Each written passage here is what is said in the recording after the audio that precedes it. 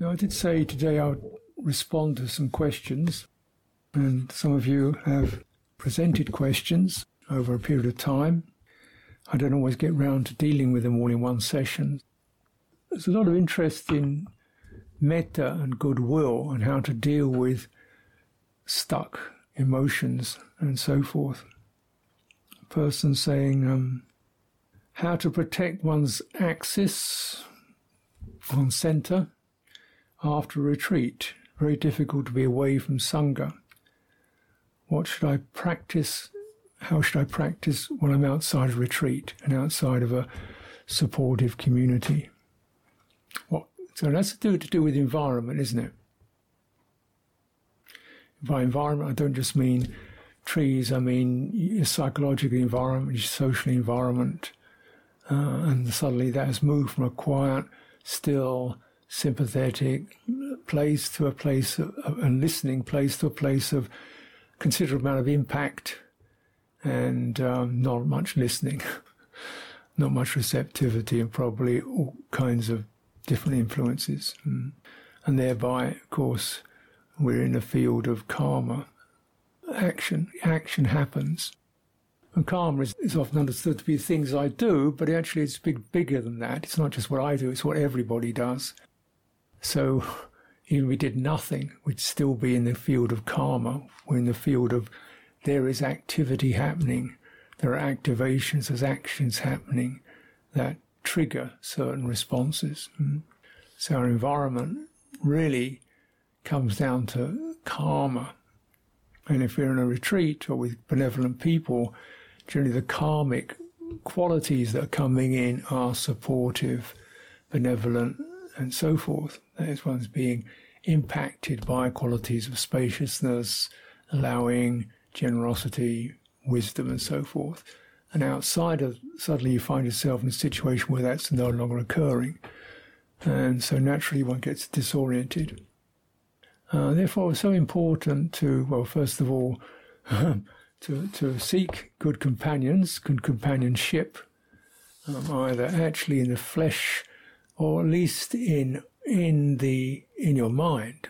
So we can remember and bring to mind and reflect upon over a long period of time the skills, the actions, the examples, and the other beings, and also how we felt in a situation when we felt comfortable and settled.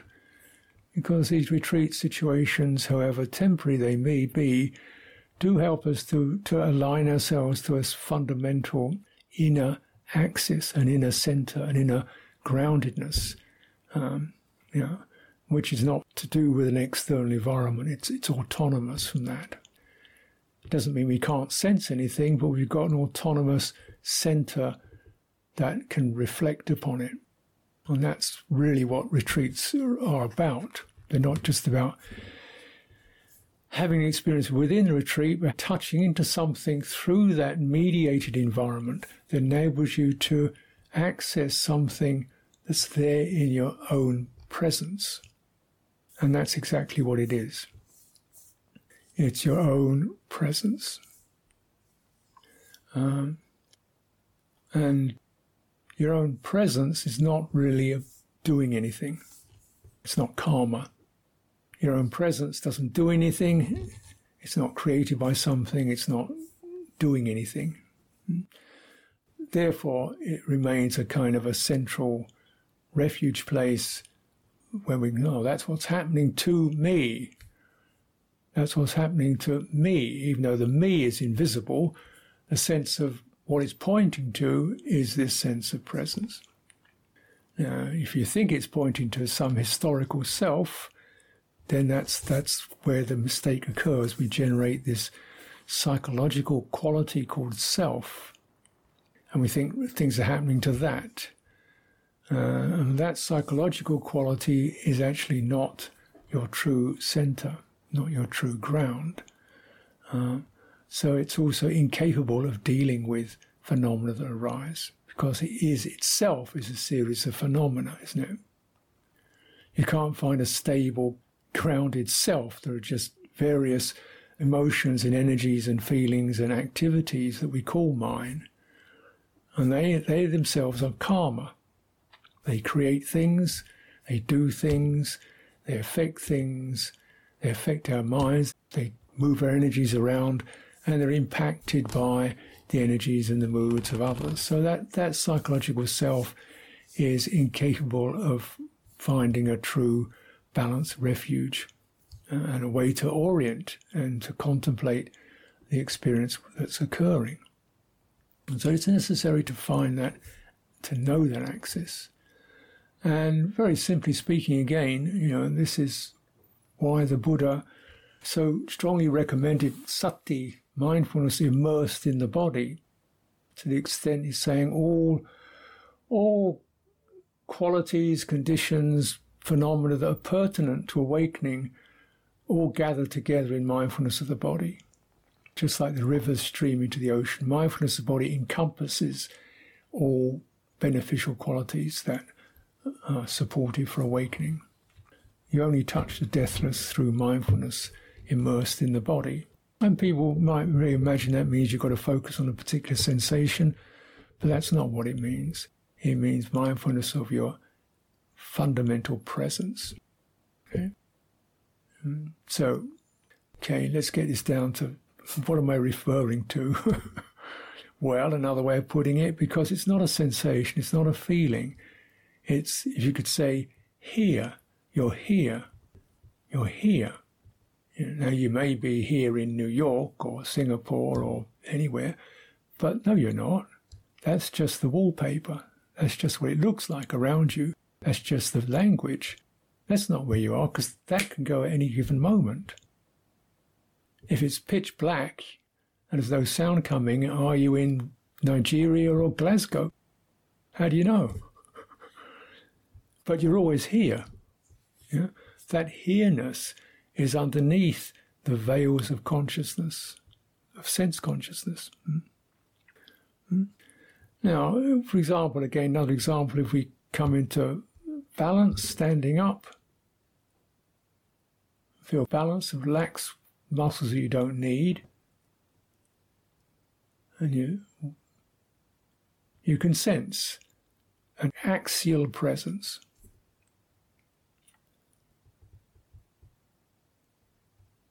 Yeah. So that's such an important practice, such an important point to come back to time and time again. It doesn't do anything, but it gives an orientation whereby you're not compulsively grasping, reacting, fighting, worrying, proliferating about yourself.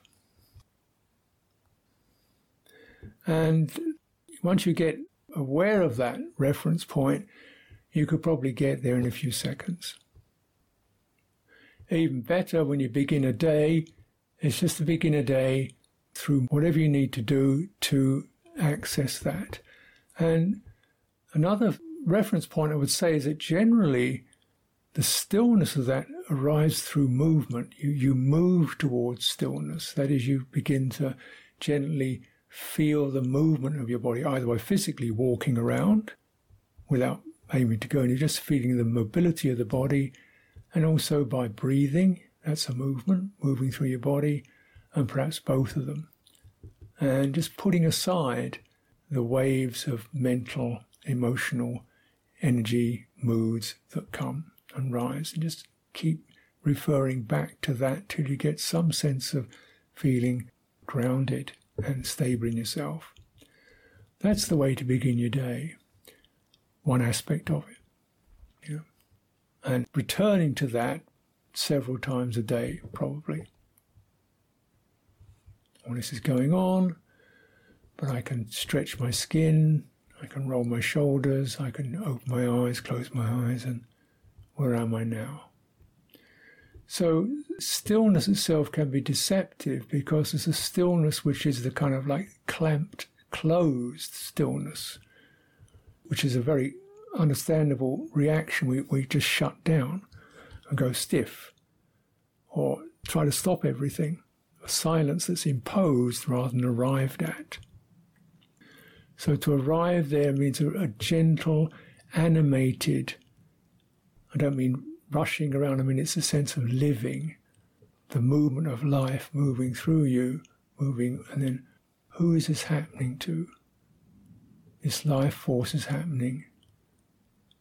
Then the essence of that, presence. And as we turn our attention towards that presence, because it's not located in a particular point in the body, which can be held with focused attention, instead, because it's not focused on a particular point, it's received through opening your attention. It's called awareness. Awareness is the capacity, the receptive aspect of the heart, mind, citta, receiving your own presence. And that's awareness. Awareness connecting to presence gives you a very firm ground, firm place. And by and large, for many people, that movement towards presence, bringing awareness towards presence, is a movement that's endowed with goodwill. It's like a loving or devotion to presence.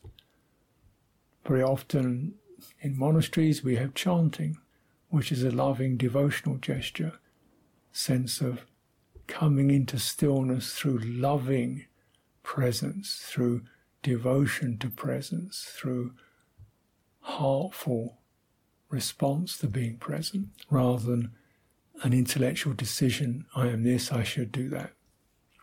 I would suggest these are very foundational and necessary and well tried and tested practices. Okay. Now another couple of questions. Person says, in daily life their system gets stuck in strong emotions about a previous experience with a person who treated me badly in my workplace. The person's left the workplace, but the memories and the turmoil are still there. Yeah, again, well, this is what I mean by karma, by which I don't necessarily mean things you've deliberately done, but being in the field of action, your own action, and also other people's actions, and how other people's actions or the actions you received trigger certain emotional responses and probably behavioral strategies. Emotional responses may be a sense of shock, confusion, disappointment, disorientation, and the psychological strategies might be shut down, run away, try to make it stop. These are quite common. This is actually creating more karma. Those mental actions that we find ourselves coming up with because of how we're being treated, our mental actions, our emotional actions, are another form of karma. Yeah? So the actions of others may impact us. We get activated and respond in certain familiar ways. That's called karma, action. And that karma creates me. I don't create karma, karma creates me. That sense of familiar responses, reactions, and so forth generate the sense of who I am as a social personality. And that social personality cannot deal with these experiences because it is the result of these experiences. And of course the person might feel, oh, I can't deal with this, I should try and make something better, I should try to be this, that, and other. But they can't, because they are the result of the experience. They have no command over the experience. So what has to be done is to kind of get back to the beginning of the experience before it becomes personal. And that's why this understanding of karma and presence is so important, because presence precedes the personality, precedes the person. Before we had a personality, we were born. Before we knew what to do, we could breathe. Before we could speak, we were affected. We had presence. From day one, we had presence. Before we knew who we were, we had presence. So it's returning to that, because then from there, it's possible to begin to generate a more useful response to what's happened to you. Now, this is the meditative response to that situation. It doesn't deal with other responses which may also be necessary and helpful. The meditative response is to feel the feeling as a feeling. And the feeling, of course, may be multiple. There could be the feeling of I can't manage, the feeling of I'm hopeless, the feeling of fear that it's going to happen again, the feelings associated with the initial hurt. There could be quite a lot of feelings stacked up. But the first thing we do is to be really radically authentic. What is not there is actually a person. There is a series of feelings and responses and reactions. That may not seem to be the answer, but it's the beginning of it. Because then the response that can come up is just all this, all this tangle. What is an authentic response that keeps presence in mind? And it has to be some form of goodwill.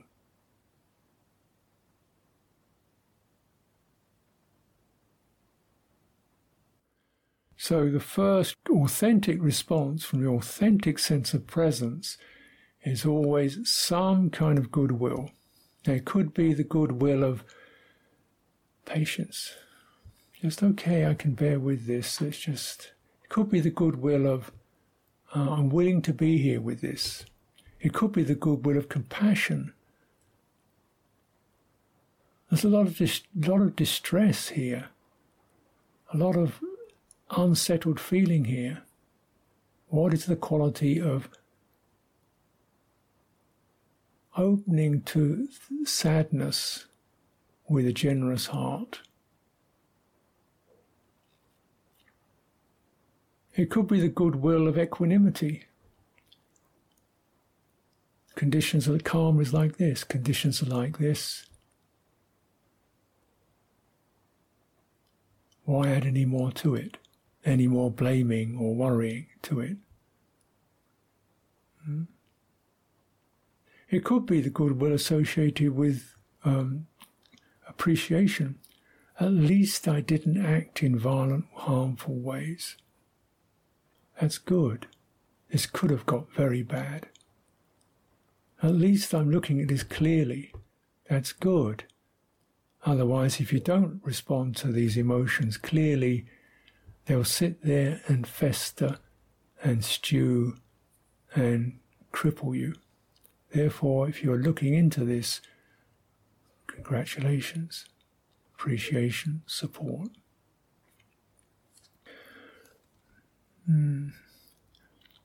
Of course, there's another question that reiterates this. It's about a person who's experiencing challenging situations right now. This isn't in the past, this is right now, where the same sort of rotten stuff is happening. Relational hostility. Okay, well, this is common. I think probably 1 question in 5 that I get is about relational problems. Maybe 1 in 3. Maybe 1 in 2. Why is it so difficult? Because of karma. And karma is an action that generates further action.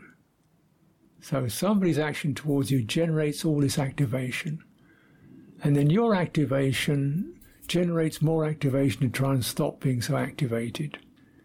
And then you're going to have to do it, so you search for more actions to do to make this unpleasant action go away. This is the story of karma. It's like a dog chasing its tail. But every time it chases its tail, it adds another tail to it. They're chasing 2 tails, then 3 tails, then 5 tails, and then it... right, that's karma. It proliferates. There's a place called the ending of karma. It's not just the time in the future. There's a place within you where karma doesn't reach, and that's the place of presence. But this isn't entirely the end of the story, because but then from there we review with a heart of compassion the whole domain of karma, our own, other people's, whoever we call it, whatever it takes form. Activation is like this, feeling is like this, emotion is like this.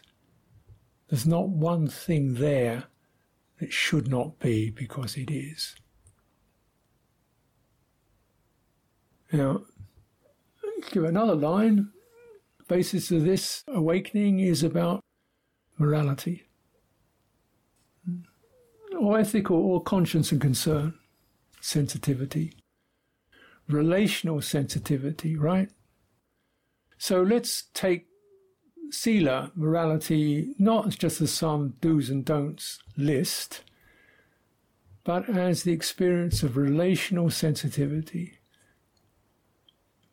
to others and to myself, equalizing to others and to myself, this relational sensitivity, because this covers the relational field, which for many people, perhaps for all of us, is somewhere as afflictions in that.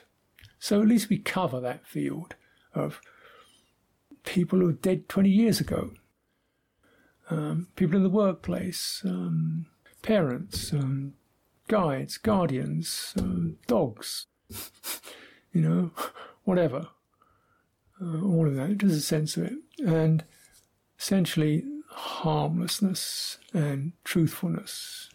Now, of course, these are beautiful words and beautiful ideas. They're much more than that. They're actually energies. You probably recognise that violence is an energy. Yeah? Sharp, tangling, abrasive, intrusive. What's harmlessness like? If violence is an energy, what is non-violence? Is that just nothing? Or is it an energy that receives things respectfully and does not violate, does not antagonize, does not do that? Truthfulness doesn't add what isn't there. Doesn't say how things should be or shouldn't be. Just truth. It's this. It's a clean, straight, unwavering honesty. So these are energies, and they are pure.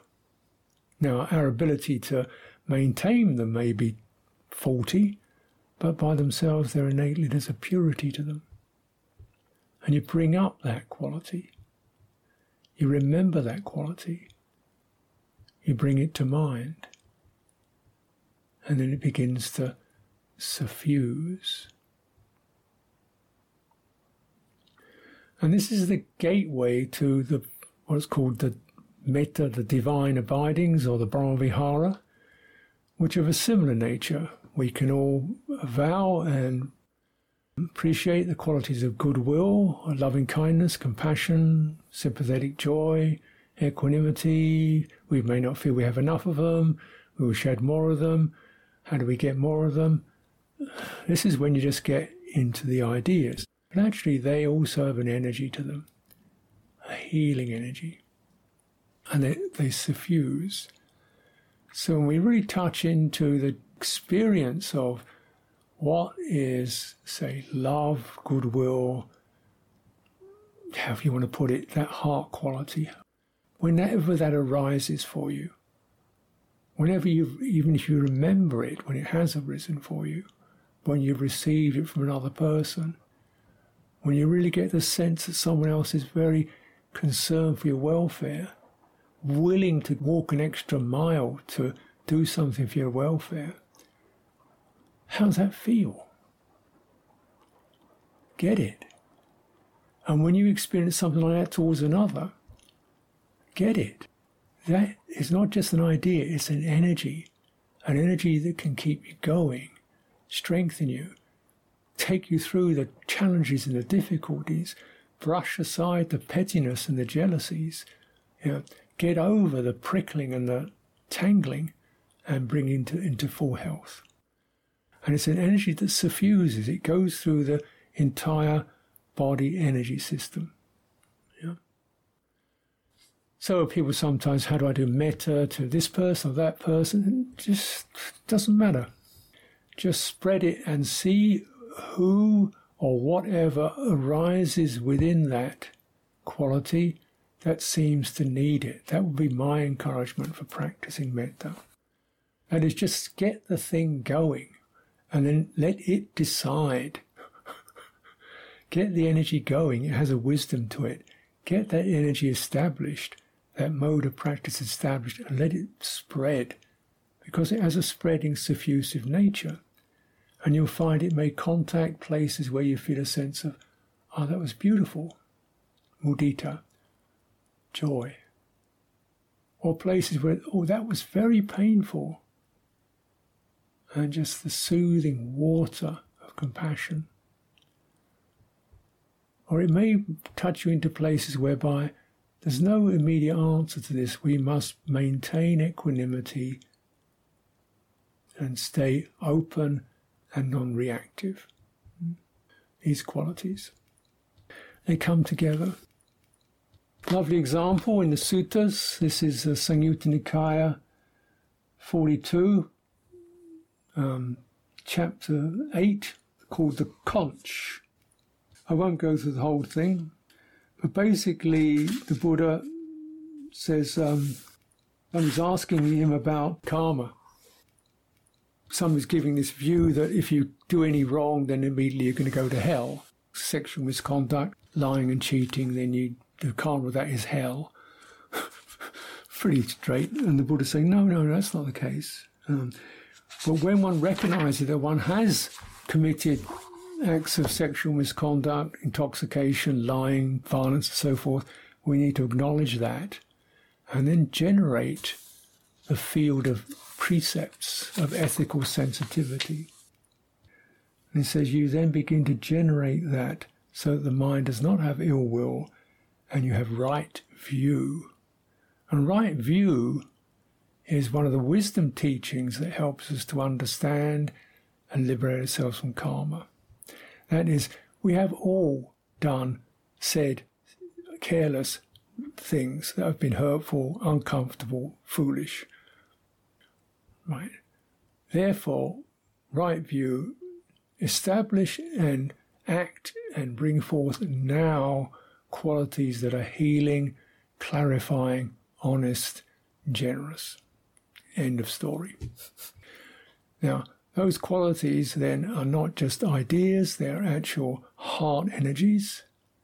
And the Buddha says you practice like this, and then when you have cultivated this, devoid of ill will, unconfused, clearly comprehending, ever mindful, dwell pervading the various aspects of your world with a mind of loving kindness, compassion, appreciative joy, and equanimity. Just as a strong conch blower, you know those shells, pop, pop, pop, pop, pop, that people use, trumpets. So just as a conch blower can easily send a signal to all the four quarters, so too when the liberation of mind by loving kindness, compassion, appreciative joy and equanimity is cultivated, any limited karma that was done does not remain there, does not persist there. So this is directly using these to clear out these karmic residues where we feel tangled, hurt, wounded, shivering, bristling, resentful, jealous, fearful, miserable, upset and confused, plus probably a few more. So how do you get out of this mess? You know, you can't just go around, he did this, she did that, they're going to do this, why am I like this? It's just going to go on. It's the wrong signal. That's not a trumpet. That's not a conch. That's not going to get, it doesn't suffuse, it just runs around nagging and blaming. So you've got to get something steadier. Yeah. But where is that going to come from? It comes from presence, awareness, not from self, personality, but from presence, awareness, then asking the question, the inquiry. Do not add what isn't there. Do not add the sense of self. Don't add the personalities that you may consider to be occurring, even though you know that happened 5 years ago. Don't bring them in. Instead, respond to the hurt, the contraction, the agitation that's occurring in the here and now. What's the first response of that? It has to be gentleness, goodwill. May this be well. Bear with this. Everyone gets this experience of karma. Everyone gets karma. There's nothing personal about it. Everyone gets karma. But as a disciple in training, you have the opportunity, the encouragement, and the skills and the tools that not everyone has, which is this understanding, right view, karma, loving kindness, compassion, appreciative joy, equanimity. This purifies the relational field, and whatever people do, say, that's theirs, isn't it? Whatever people do or say, that's theirs. May they work their way out of that. May they find a way through their reactions and hostilities and whatever. That's not yours. Yours is to maintain that field. Purity, goodwill. This is not an easy road. It's very direct but demanding. You can't go into rights and wrongs. You've got to get very pragmatic. Where's your ground? Where's your heart? And begin to encourage that to meet these uncomfortable, tangling experiences in your own presence. And trust the process. It's good to talk about and think about and bear in mind and share, to remind each other where we are and how veils of consciousness create separation that causes so much difficulty that we have to journey across. Therefore, friends, as always, stay with the Dhamma, stay in the stream, be well, and continue to practice. Blessings to you all.